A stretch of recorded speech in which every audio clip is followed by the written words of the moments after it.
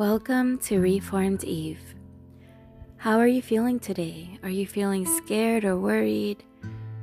Are you more concerned about pleasing your friends than pleasing God? Are you feeling pessimistic or cynical? If so, it's time to talk to God. God wants your life to be filled with joy of the spiritual nature. He doesn't want to force it on you, but you gotta find it. You have to accept the gifts that God gives you with a smile. You have to try to have joy, and joy is different than happiness. Joy is knowing that God is there for you.